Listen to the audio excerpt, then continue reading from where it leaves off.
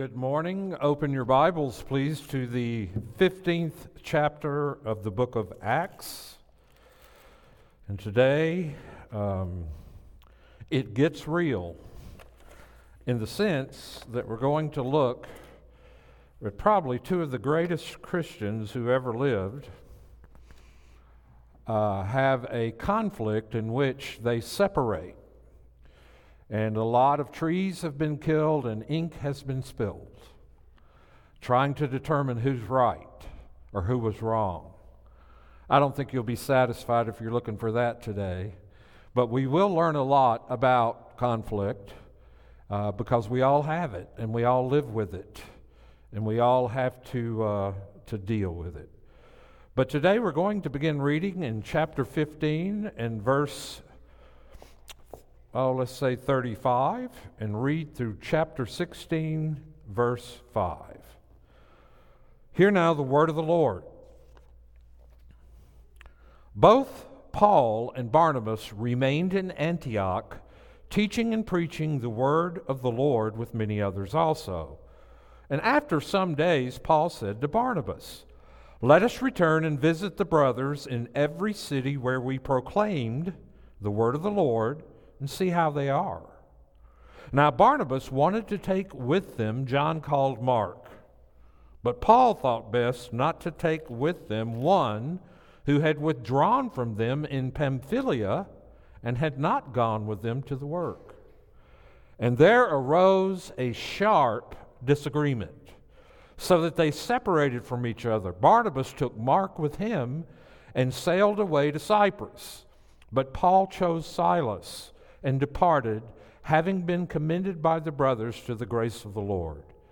And he went through Syria and Cilicia, strengthening the churches. Paul came to Derbe and to Lystra. A disciple was there named Timothy, the son of a Jewish woman who was a believer, but his father was a Greek. He was well spoken of by the brothers at Lystra and Iconium. Paul wanted Timothy to accompany him, and he took him and circumcised him because of the Jews who were in those places, for they all knew that his father was a Greek. And as they went on their way through the cities, they delivered to them for observance and decisions that had been reached by the apostles and elders who were in Jerusalem. So the churches were strengthened in the faith, and they increased in numbers daily.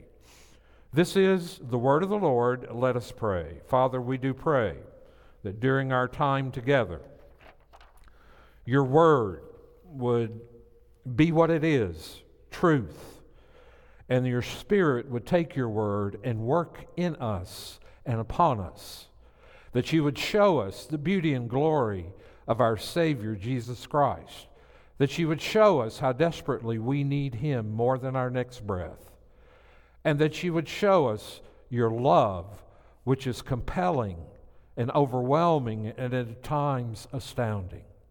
And we pray that as we look at this text together, we'd be better people because we spent this time together, because you have worked on us, and then we will glorify you.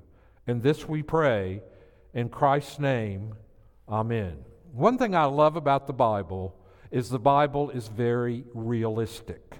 God is a realist, and he calls people to be realistic about our own flaws. In the aftermath of a fruitful ministry, we sometimes stumble over our own shortcomings. For example, think of Elijah.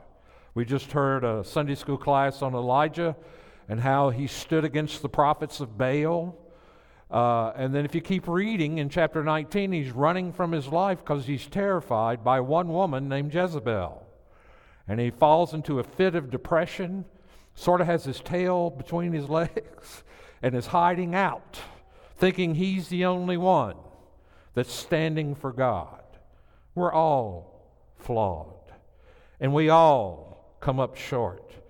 Elijah wallowed in self-pity after the great triumph over Baal at Mount Carmel, and then we rediscover over and over again how the gospel advances and the church grows through not our power or piety, but through the name of Jesus and his grace. So it was with Paul and Barnabas. Having stood together in the face of persecution from without and opposition from within the church, having seen the joyful resolution of the controversy over the Gentile converts, and having carried on further fruitful evangelism at Antioch, so bitterly disagreed that their collaboration of ministry was shattered. That's pretty serious. Paul will occupy center stage throughout the rest of the book of Acts, and we will hear only a couple of times Barnabas ever mentioned again. And so the hero of the story in the Bible, of every story, is never us. It's always Jesus. And so let's take time to go on and go through the text together and see what we have here. Paul and Barnabas have just returned home victoriously from the Council of Jerusalem, bringing the good news to the Gentiles, believers, that they did not have to become circumcised in order to be saved, or they did not have to adopt a Jewish lifestyle in order to be saved. And if that decision had gone the other way, that evangelism would pretty much have been shut down, and they would not be able to continue their missionary journeys. And so the Apostle Paul, as usual, could not wait to get going. His plan was to retrace those memorable steps of his first missionary journey that began in Antioch to the island of Cyprus, transversing it from Salamis to Paphos, and then sailing to Asia Minor and Pamphylia, and traveling up into Galatia, having to cross some really rugged, tough mountains, and then on to Pamphylia, to Galatia, to Iconium, Lystra, Perga, and Attalia. Now these were worthy plans, and he and Barnabas had been up to this point a fabulous team. They expected to follow up on these new believers and to reprove false doctrine and to teach these people more about God's grace and to share with them and reinforce the decision and results of the Jerusalem Council and to build up the leadership in each church. Paul and Barnabas were not willing to make the mistake so often made in our times of massive evangelism with very little follow-up. However, to Paul's lasting amazement, soon after he began, he found himself taking an unexpected leap across the Dardanelles Straits from Asia to Europe in obedience to a special call we will see next time to Macedonia. So important was this redirection of Paul's life that a Pauline scholar by the name of Longenecker says, authentic turning points in history are few, but surely among them is that Macedonian vision, because it changed the world. It changed the world of Europe. It even changed your world. And these are momentous days in God's economy. And so they were working hard to keep together with God's agenda. But something else happened. Now, Paul was directed from point A in Antioch with his neatly ordered plans for follow-up to go to point B in Europe. And the answer with God's will is it never fits a neat little formula. We sometimes hear to know how to do God's will. You've heard of the drop and flop method, haven't you? To find God's will, where you just drop the Bible and wherever it falls open, that you do what's there. Well, that doesn't work.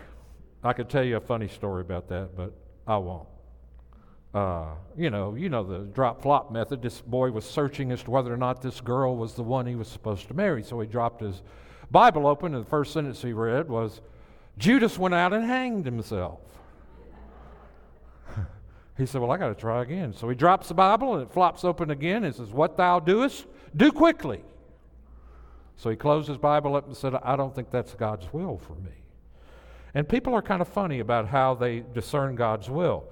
Paul did not fully understand what was going on until Luke sat down for a chat after everything was over. But in retrospect, Paul's experience is marvelously revealing as a tapestry of God's decisions. But notice the conflict and failure we run into in verses 36 to 41. They came up with a real natural proposal. Paul and Barnabas had worked well together in Antioch, and their teamwork had sort of been charmed with a lot of grace. Barnabas' relational gifts, coupled together with Paul's mastery of the law and solid understanding of the gospel, made a great team. Moreover, all of the events of the missionary journey had produced in them a profound relationship and even an exchange of soul between these two men of God. They shared not only the wounds, but vision. They were soul brothers, to be sure. To be sure, they had disagreements, I'm sure of that, and occasionally disappointed one another, but never did they ever dream of being totally separated, except perhaps by death. Certainly, the two missionaries did not expect what was about to happen. Now, if you'll look with me again, I want to read verse 37. Now, Barnabas wanted to take with him John called Mark, but Paul thought best not to take with them one who had withdrawn from them in Pamphylia and had not gone with them to the work, and there arose a sharp disagreement, so that they separated from each other. Barnabas took Mark with him and sailed away to Cyprus. Now, that's another thing I love about the Bible, is it doesn't gloss over. Why would, if the Bible is propaganda for Christianity, which I often hear skeptics and unbelievers say that it's just a document of propaganda, why put something like this in here? Why would you not want to defend at all costs the reputation of the Apostle Paul, who wrote more than half of the New Testament? Why would you do that? Why would you even include this? But we include this because it happened and because there's much we can learn from that. We cannot be sure why John Mark originally left the first missionary journey in Pamphylia, but most likely it was probably a combination of things. The realities of missionary life with its ongoing conflicts and discomforts, sickness in Pamphylia, Paul's growing ascendancy over Barnabas, and a pampered upbringing, homesickness, whatever. Something else you need to know, though. Barnabas and John Mark were cousins. They had the same aunt, Mary. Mary was the house that hosted all of those meetings that take place in the book of Acts, where Peter gets out of jail and comes back to Mary's house. And so Aunt Mary was the aunt to both Barnabas and John Mark. Sometimes blood's thicker than water, isn't it? Sometimes that's why conflicts happen, because of family. It's just a reality. Might have been the reality here, don't know that, but they were cousins. Colossians 4:10 tells us that. And they saw the situation, Paul and Barnabas, much differently. Barnabas, let me just tell you the kind of guy Barnabas was. He's the son of encouragement. Barnabas has a great big heart. Barnabas is a relational giant. He's a champion. He knows how to get along with people. He knows how to see the best in people. He knows how to encourage people to grow and develop. Paul, on the other hand, is a task person. He's got an agenda. Paul is always driven and driving. He was driven to persecute the church until he was accosted and arrested by the Holy Spirit on the Damascus Road, and all that did was turn him around to be the same kind of person for Jesus. And that's exactly the way he was. But here's the problem. Sometimes big-hearted people are peace-at-any-price people, and big-hearted relational people are people-pleasers. And maybe Barnabas didn't want Mary to find out that John Mark wasn't given another chance. We don't know that. Paul, on the other hand, being so driven, having such a huge agenda, noticed that Barnabas wigged out on him. Barnabas forsook them. He left when the going was rough. You can't count on a person like that. I don't think he's ready to go on this trip. And so Paul, being task-oriented as he was, had a tendency not to be as forgiving or tender toward people who mess up. Barnabas, on the other hand, was the other way. And so when you bring those two together and you have an event like this, Paul is thinking the stakes are too high. We can't take him with us. He left us last time. This is too significant, too important for the kingdom of God. And Paul could parade all his reasons, I'm sure logically, almost infallibly. Whereas Barnabas is saying on the other side, give him another chance. Isn't that what the gospel's all about? Isn't the gospel for people who fail and need forgiveness, and then we approach them and give them another chance to serve the Lord? Well, apparently neither side gave in. Neither side. Now, you may wonder who was right. And my answer is both and neither. Who can tell? I don't know who was right. Nobody knows who's right. They both have a compelling case to make. But apparently, now when you get into what had happened, Paul considered what John Mark had done as diversion, and Barnabas perhaps had seen some kind of change in John Mark, who wanted another chance, and Barnabas resented Paul's rejection of the young man. The result was, verse 39 in your Bible translates sharp disagreement, is the Greek word paroxysmos, is the word from which we derive our English word paroxysm, which denotes violent action or emotion. They must have had a meltdown, a sheer meltdown. You ever had a meltdown in a conflict with someone where your tongue got a little bit loose? You stained the walls maybe with a little language that, can Christians do that? I've heard them do it. Have I done it myself? I'm not talking about me. We're talking about Paul and Barnabas here. But there was a severe conflict here. And so, this was not a gentleman's disagreement, but an intense and passionate conflict. Long time ago in a faraway place, I went through something called church planting assessment. In order to be a church planter for Mission to North America for the PCA, I had to go to Columbia, South Carolina, and go through a week of boot camp of assessment to determine whether or not I had the disposition, the temperament, the personality, the gifts to go out, move to a city where I knew no one, and start a PCA church. And so they did all this testing on me and also on Pam. And, they tested us every conceivable way. We sent all that information in. I go there, and a friend of mine who I met there looked at me and he said, now, they're watching you every second. I said, do they have cameras in the room? He said, I don't think so. He said, but they are watching you every second. And so I was assigned the responsibility of developing a mission strategy for a particular city in the United States. Fortunately, I'd been to that city before and I knew something about it. And so they assigned me a team of other church planters, I thought. And so we sit down at the table and we begin to discuss together the idea of the strategy we would use to plant a church in this particular city. There was one guy in the group, I was the leader, who opposed everything I said. Everything.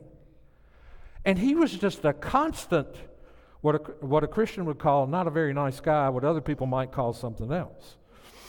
But he was a jerk. And he just persistently, just completely demolished everything I wanted to do with arguments, whatever. And, I was starting to get enough of it. But I knew I was being watched. So I remember asking him to come out in the hallway. And I remember looking at him, and I don't remember his name, it's a long time ago. But I remember looking at him and go, you know what? The odds are I can't be wrong about everything.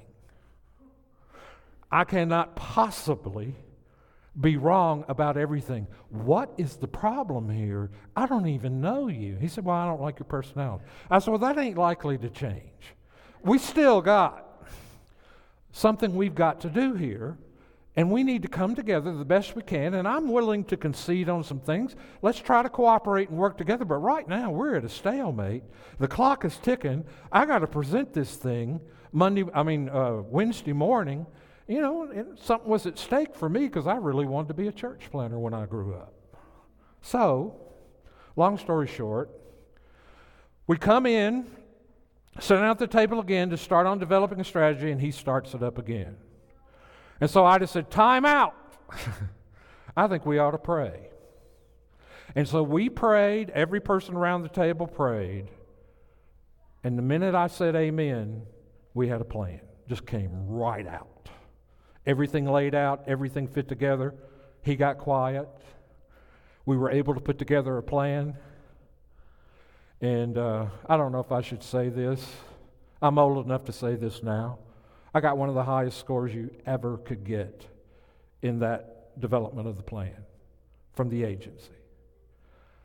I couldn't believe it. But there was such conflict. All it took was one person. And he was completely, and you know what I found out later? He was a plant. They had put him in the group to do that to me, to see how I would respond. That's dirty, wasn't it? I didn't like that. But they play those games sometimes. But who was to blame here? Well, that's not an easy question. Scholars have paroxysms over that. I do feel for Barnabas, and yet Paul is the greatest of the apostles. Perhaps both of them were right. No one can rightly blame Barnabas for wanting to give his cousin a second chance, nor can we fault Paul for fearing to trust this person who had forsaken them earlier. Sometimes it seems the church here, it looks like it, and according to verse 40, sided with Paul, and perhaps that is where we should leave it, because they commended him to the grace of God. It was a miserable predicament. By the way, what causes conflicts? If you've ever read Ken Sande's book on the peacemaker, he says conflicts can arise in one of four ways. There's what he calls a difference of values, goals, gifts, and callings, priorities, expectations, interest, or opinions, a category which includes this incident. In addition, he cites three others. Misunderstandings arise from poor communication, competition over limited resources such as time or money, and sinful attitudes and habits that lead to sinful words and actions. Was this sin itself? I don't know, because I can't see their motives for what they did. But it was a genuine disagreement where they parted at least ways ministry. For some, Paul was wrong. It was either a case of personal grudge, carrying suspicion when there was no real cause, or simply an unwillingness to forgive past failures. Other people think that Barnabas was soft, that he needed to grow a spine. That's a tough one. A tough one. But the truth is, even the best Christians do not always agree. Sometimes good Christians intensely disagree. When two believers disagree over an important issue, at least one of them must have something wrong in his life, if not in his walk, at least in some viewpoint. All Christians walk with limps. We all rely on the grace of God. Some of the church's greatest leaders have been very difficult people. Sarah Edwards, the wife of Jonathan Edwards, wrote a book. You know what the title of the book was? Living with a Difficult Man. You never hear that, do you, when you hear everybody talk about how great, brilliant Jonathan Edwards was? The woman that lived with him said he was a difficult man. Martin Luther himself said this: I am rough, boisterous, stormy, and altogether warlike, fighting against innumerable monsters and devils.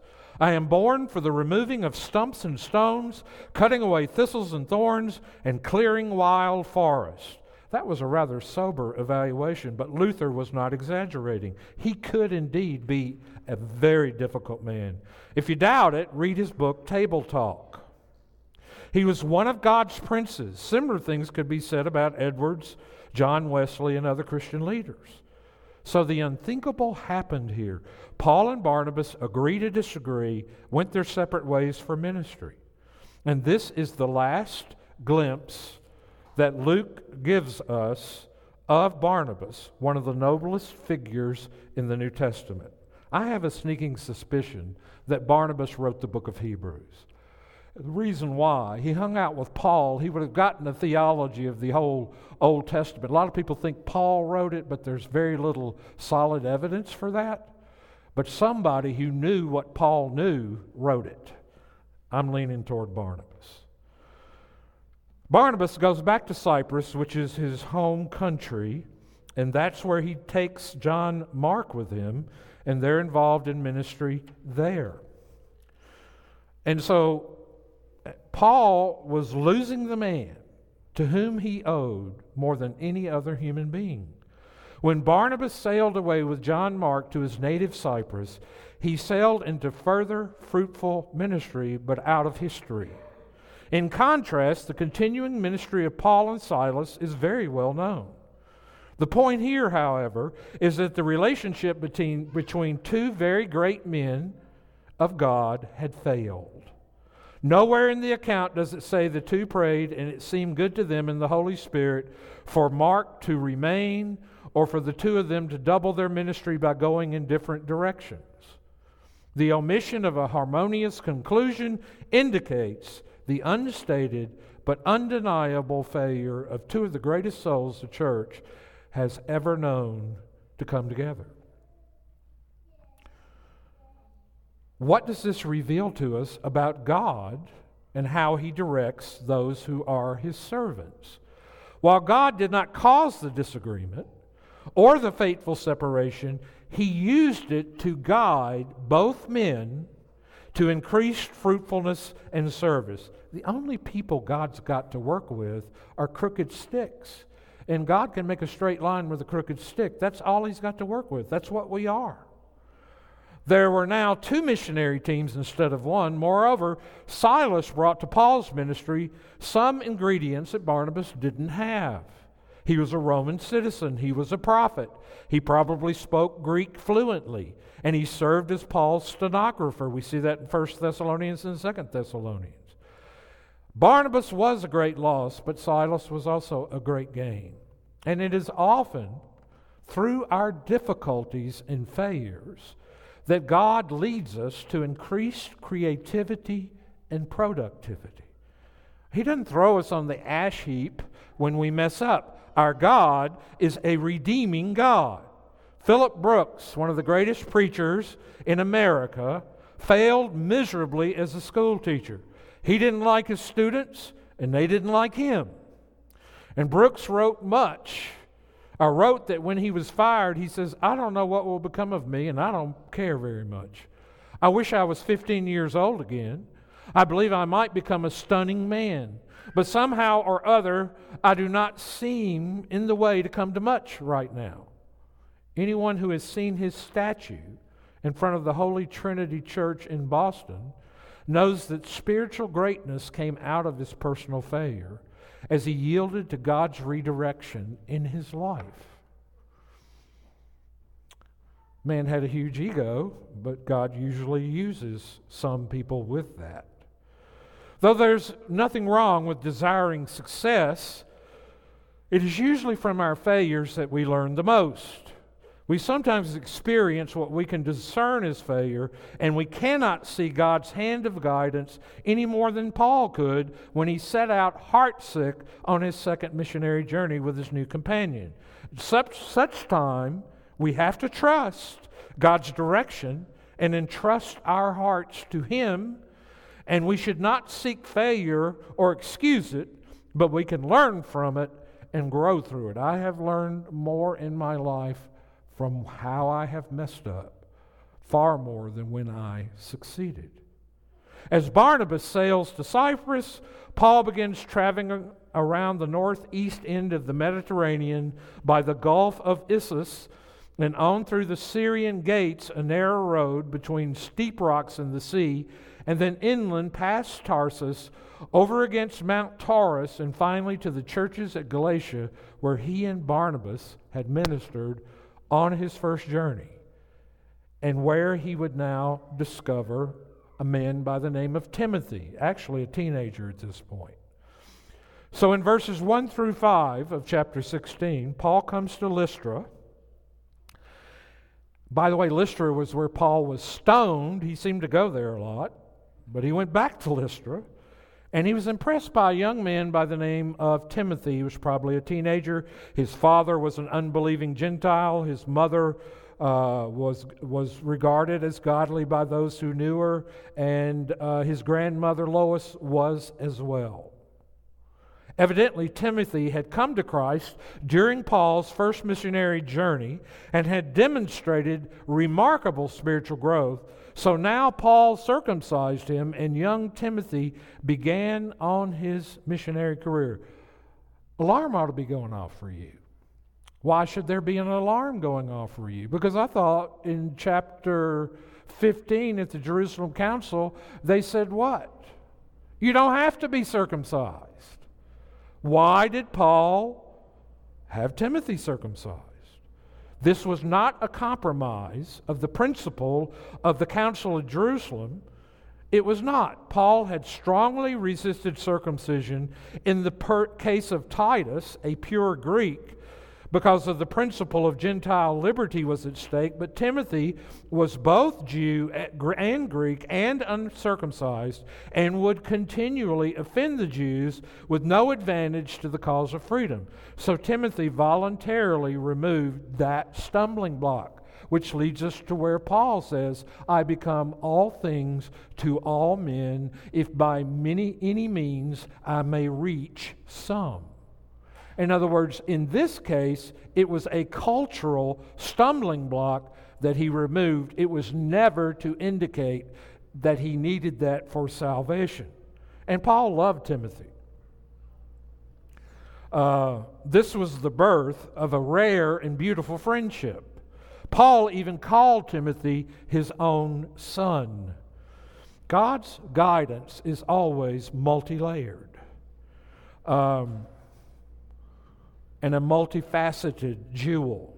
Lystra was where Paul had earlier been stoned and tossed on the refuse heap, and it was in Lystra that Paul now found and received Timothy, and how Timothy had become a disciple of Christ, probably the same way Paul had been influenced toward the gospel by the stoning of Stephen.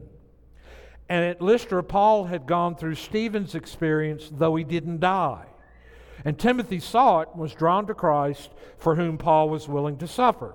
Undoubtedly, during this time, the apostles reflected much on the misery of the stoning in Lystra and the recent separation from his beloved Barnabas.